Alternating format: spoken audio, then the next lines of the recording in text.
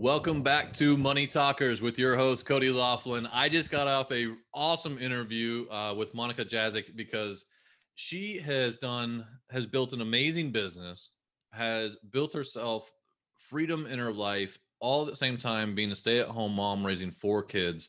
And please go listen to that episode if you haven't listened to it yet. But this is the high impact series. This is where I'm going to ask the one big question. And we're going to find something actionable for you to take away the excuses, to take the headphones off and go have a money talk with your kid. This is going to have two effects. One, you're going to change their financial future. You're going to change their financial trajectory. Also, you're going to open the relationship so that down the road, you can have money talks as the questions get bigger and bigger, and that you have this ability to be in their life and talk to them about money, about entrepreneurship, about personal finance, and a lot of other reasons too. But with that said, are you ready, Monica? Born ready. Awesome. So here's the big question. What is the one thing that you would teach about that our schools don't, that's had a major impact on your life? I kind of touched on it in the podcast, but the main thing that I actually do teach about in schools, I like to speak to large auditoriums filled with students. And I like that to teach them that they can create their own position in life, that they don't need to have a job. And this path does not need to be determined really early on to set them up for a job at a specific wage, because I think that keeps people in a box. So I love for people to know, and I often say to people, there's never been a time in history that the playing field has been more level than we are in now, for gender, for age, for socioeconomic status, for anything. And that's the internet. The internet has enabled 10-year-olds to make $1 million a month selling slime. It has created more millionaires and billionaires than ever, and all different types of people to tap into their interest and their creative genius and learn how to make money on their terms and kind of move past this whole boxed, job position, such as, you need to pick what you want to be in the 6th or 7th grade and continue to strive towards that. And that's your role in your life. So I just want to instill, like, my number one advice is for kids to have that confidence that they could do anything that they want in life. This isn't the olden days where opportunities are only gifted to specific groups of people. This is the day and time that the playing field is level, it is equal, and they can have whatever they want if they will just take it. Do you ever notice the drop in confidence? If you ask a child what they're going to be, and they're going to say, I'm going to be Superman, or I'm going to fly. And by the time they're 16 years old, they're not really talking about being Superman anymore, or not being able to fly and all that sort of stuff. Their expectations have gone down because they tried flying and it didn't work. But now they're not going to try anymore. They're going to stop. And so now they're going to lower the bar. We need to heighten the bar. People need to create, what kind of life do you want to create for yourself? What do you want to do if you get there? Do you want that Bugatti? And this is what kids relate to. I go into the gym and they all start going like this to me. And as obnoxious as that is, because we grow to hate that, that's what the kids see. And that's okay. Because at that point, they have a dream. They can achieve anything. There's nothing stopping them. They will tell you, I'm going to be in the NBA. Or they'll tell you, I'm going to be a professional singer. They haven't been squashed yet. We want to nurture that and keep showing them that they can be in charge of their own life. They can be in charge of their own destiny. They do not have to be boxed in, that they could do anything that they want to do in terms of career and make as much money as they want. They just have to figure out how to do it. You touched on a few things there. And one of them is that, like, just hard work will get you somewhere, right? Because that used to be like the whole thing when I was like, oh, just work hard, you'll be fine, right? And it's like, no, but like, and you just said something else, like, you can be in charge of your life. And I think even more now, so because we have access to all of these programs, internet, information, mobility, like all these amazing things, it's almost like, okay, well, if we have all this stuff, then I'll be good. And it's like, no, now that you have all this stuff, you are in charge of your life more so than ever before, because we aren't all just going into these boxes, right? Where it was like, oh, the companies will just take care of us. If we just work hard in school and get good grades, then we'll just get a good job and the company will take care of us and we'll be good. Well, that's gone away. It's created massive amounts of opportunity, but also we have to have a real, in my mind, you have to have a reality and a rationale to say, okay, because I have all these opportunities, how am I going to get where I'm going to go? Right. And because when I was a kid, oh, you can be anything you want when you grow up. I don't even know what that meant. Like, I just, like, and I'm like, but I did, and I didn't know. And I love the fact that you're saying that, like, you don't need to be boxed into what you want to be. What you should be thinking about is, what is the life that you want to live? Because that's the why behind how you're going to get up in the morning and do the things that are hard to do when you don't want to do them. Because guess what? Nobody wants to do them. I remember there was a moment with my daughter when she was, she was like 2 or 3, and she was having to take this nasal spray, and my wife was just like begging and pleading, one of those situations where it's like, you can't get a 2-year-old to take a nasal spray that's going to just burn and everything else. My daughter's just yelling like, I don't want to do it. And I finally said, whoa. I was like, time out. I said, Riley, I was like, do you know who wants to take this nasal spray? And she was like, who? And I'm like, nobody. Like, you know what I mean? So like, we have to have these mindset shifts of like, who's going to take care of me? Like, nobody. Like, you got to take care of yourself. Like, you got to realize that these opportunities are in front of you and then go after them. Right. And that's in my mind. And I love that fact that you're talking about empowerment, but you have to take the empowerment and take the responsibility that comes along with it. And I think that's super important. Well, now kids can't be like, oh, I can't do that because I'm just a kid.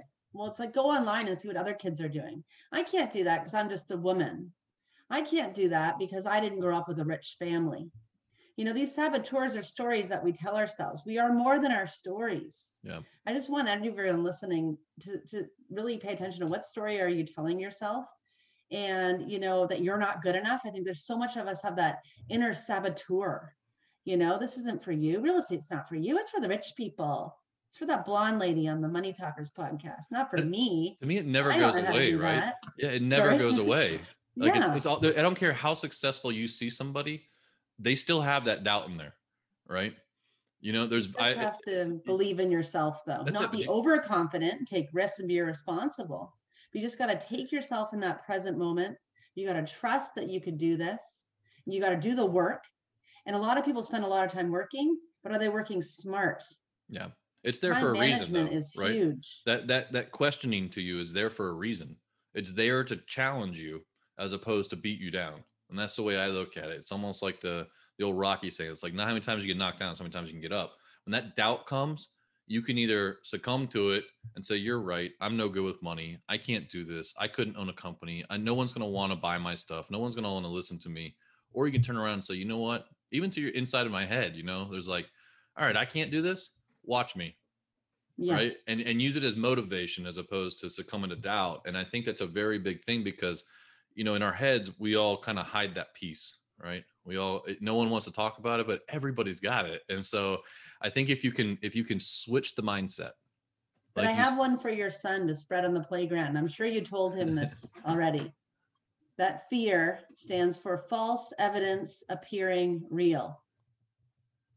And that's what the fear is. Like you're talking about those doubts. It's false evidence appearing real. It's you living in the future. It's the biggest saboteur. It's coming in here and you got to just hit it head on and just trust and take it back to the present moment. That has not happened now. And I think, back to the kids too, that's a huge thing to teach your kids is don't worry about getting them overstressed kids being supreme athletes with 100% averages. Worry about kids who are confident, independent, and they have self-control. They can gauge themselves. Intra-intelligence is what people need to work on. Kids need to learn how to gauge, their feelings and address them and to really live in that present moment, not in the past. So I'm a loser because, I failed 10 times or, I can never do that because I might lose it all if I go for this. You just have to focus on where you're at now. Because no matter how scared these people are right now, let's go back to an adult. You might be a scared adult and your fear for investing in real estate is that you might flop or your business might fail. But has it when you're in the present moment? If that's the concern, take it for what it is. It's a concern. I have a lot of properties. I have very dramatic property managers who love to start off conversations saying, I'm going to ruin your day. I have horrible news for you. You might want to sit down. I'm like, I'm laughing my head off because I just had this conversation yesterday, and I'm like, it's nothing but a problem to solve. Like, what are you talking about? I'm like, I really highly I don't even want to. They're like, I don't even want to tell you this, and I'm like, well, if you don't, it's gonna get worse. So, could you please tell me earlier next time? And they're like, what? And I'm like, you don't sound like most people. And I'm like, no, it's just it is what it is. Like, it's just a problem to solve. And I always tell my kids, like, don't solve future problems, right? You can plan for things and be cautious to do things, but like, worry is the biggest wasted emotion in the world. Fear is fine. Fear keeps you safe from bears attacking you and doing things, but worrying about being attacked by a bear 20 years from now is not, or worrying about being attacked by a bear doesn't help you. There's a bear present. What do you do when you have, with a bear? So you could either, well, you're not supposed to run, but most people do. You're supposed to play dead, or you could stand up to the bear and make yourself bigger than the bear. So being overly optimistic, which a lot of entrepreneurs are, and just acting like it's not a problem, there should be nothing to be scared of, that could be dangerous too. Yeah. But facing the bear and going, okay, fear, what are you scared of? Might lose all your money, huh? Okay, let's pull out this analyzer here and see what that would look like if property values dropped. Or let's just see, what would happen if, my building is vacant. Like, you could address fear. So I think people need to stand up for that bear. They need to stand up to the fear and not use it as an excuse to not move forward. And I love the fact that you've done so much. You are like the main entrepreneur here. You've done so much, and you're the poster child for perseverance and moving forward. And I think that's where the success comes from, is overcoming fear and just having belief in yourself, to not taking failure personally. Yeah, it comes from, looking back though, it's like, I don't feel that way. You know what I mean? It was just stuff to, it was just going forward and doing things. It's a day by day thing. It's, people look back and you look at big conglomerate things. So it's like, what do they say? You completely overestimate what you can do in a year, but you completely underestimate what you can do in 10. Right. And it's like, so that's a big thing. And I really appreciate the fact that you're laying out for kids, listen, what do you want it to look like? How do you don't necessarily know what you need to be or how you need to do it yet, but let's set out some goals and start thinking about what it's going to take to get there, and then leave it open to find out. Because I can tell you this, if you would ask me what I wanted to be when I was 12, 10, 14, 16, 18 years old, I guarantee none of them would have said podcast host. Okay, so there's another made up position, right? A podcast host. That so doesn't it's like, exist. No. And so like, and I know author wouldn't have been one, and I wrote a book this year. So like, you know what I mean? It was like, and it was just, so I don't ever want to put shackles into what we can be. It's like what we want to achieve and what's important to us. And those things will change over time. And so we have to be fluid with it as well. And so I love that point. I love that conversation of it's fun because it changes constantly. Like you said, Yeah. I don't want to be I don't want to be Superman anymore. I'll tell you this, Batman's my favorite superhero because I can still be him. So I've still got that opportunity in front of me. I might have Wayne Manor one day and be able to get the suit and stuff, but well, listen, Monica, I want to say thank you so much for coming on. Where do people find out more about what you're doing in your message? They can visit our Real Property Investments at realproperty-investments.com or rp.investments on Instagram, as well as Facebook. Awesome. Thank you so much for coming on Money Talkers. Audience, this is the time. Take the headphones off. Go be a money talker. Go have the conversation. Go open the doors. These don't need to be monumental tasks. They don't need to be monumental conversations. The fact that you bring them up and you have little conversations day by day is what the real big part, where the real big success is that you're doing a little bit of a piece, and you just, it adds up and it opens a door and it builds a relationship. So please, please, please go be a money talker right now. Thank you, Monica. Thank you.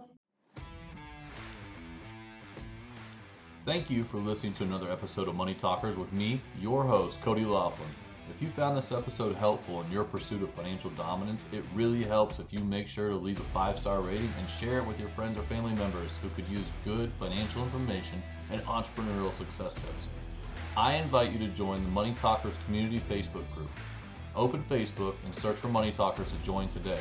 Follow us on Instagram at The Money Talkers for inspirational mindset posts, encouragement, and investing tips. And remember, the one thing you can do to change your kids' financial future is to start talking about money with them, because you are a money talker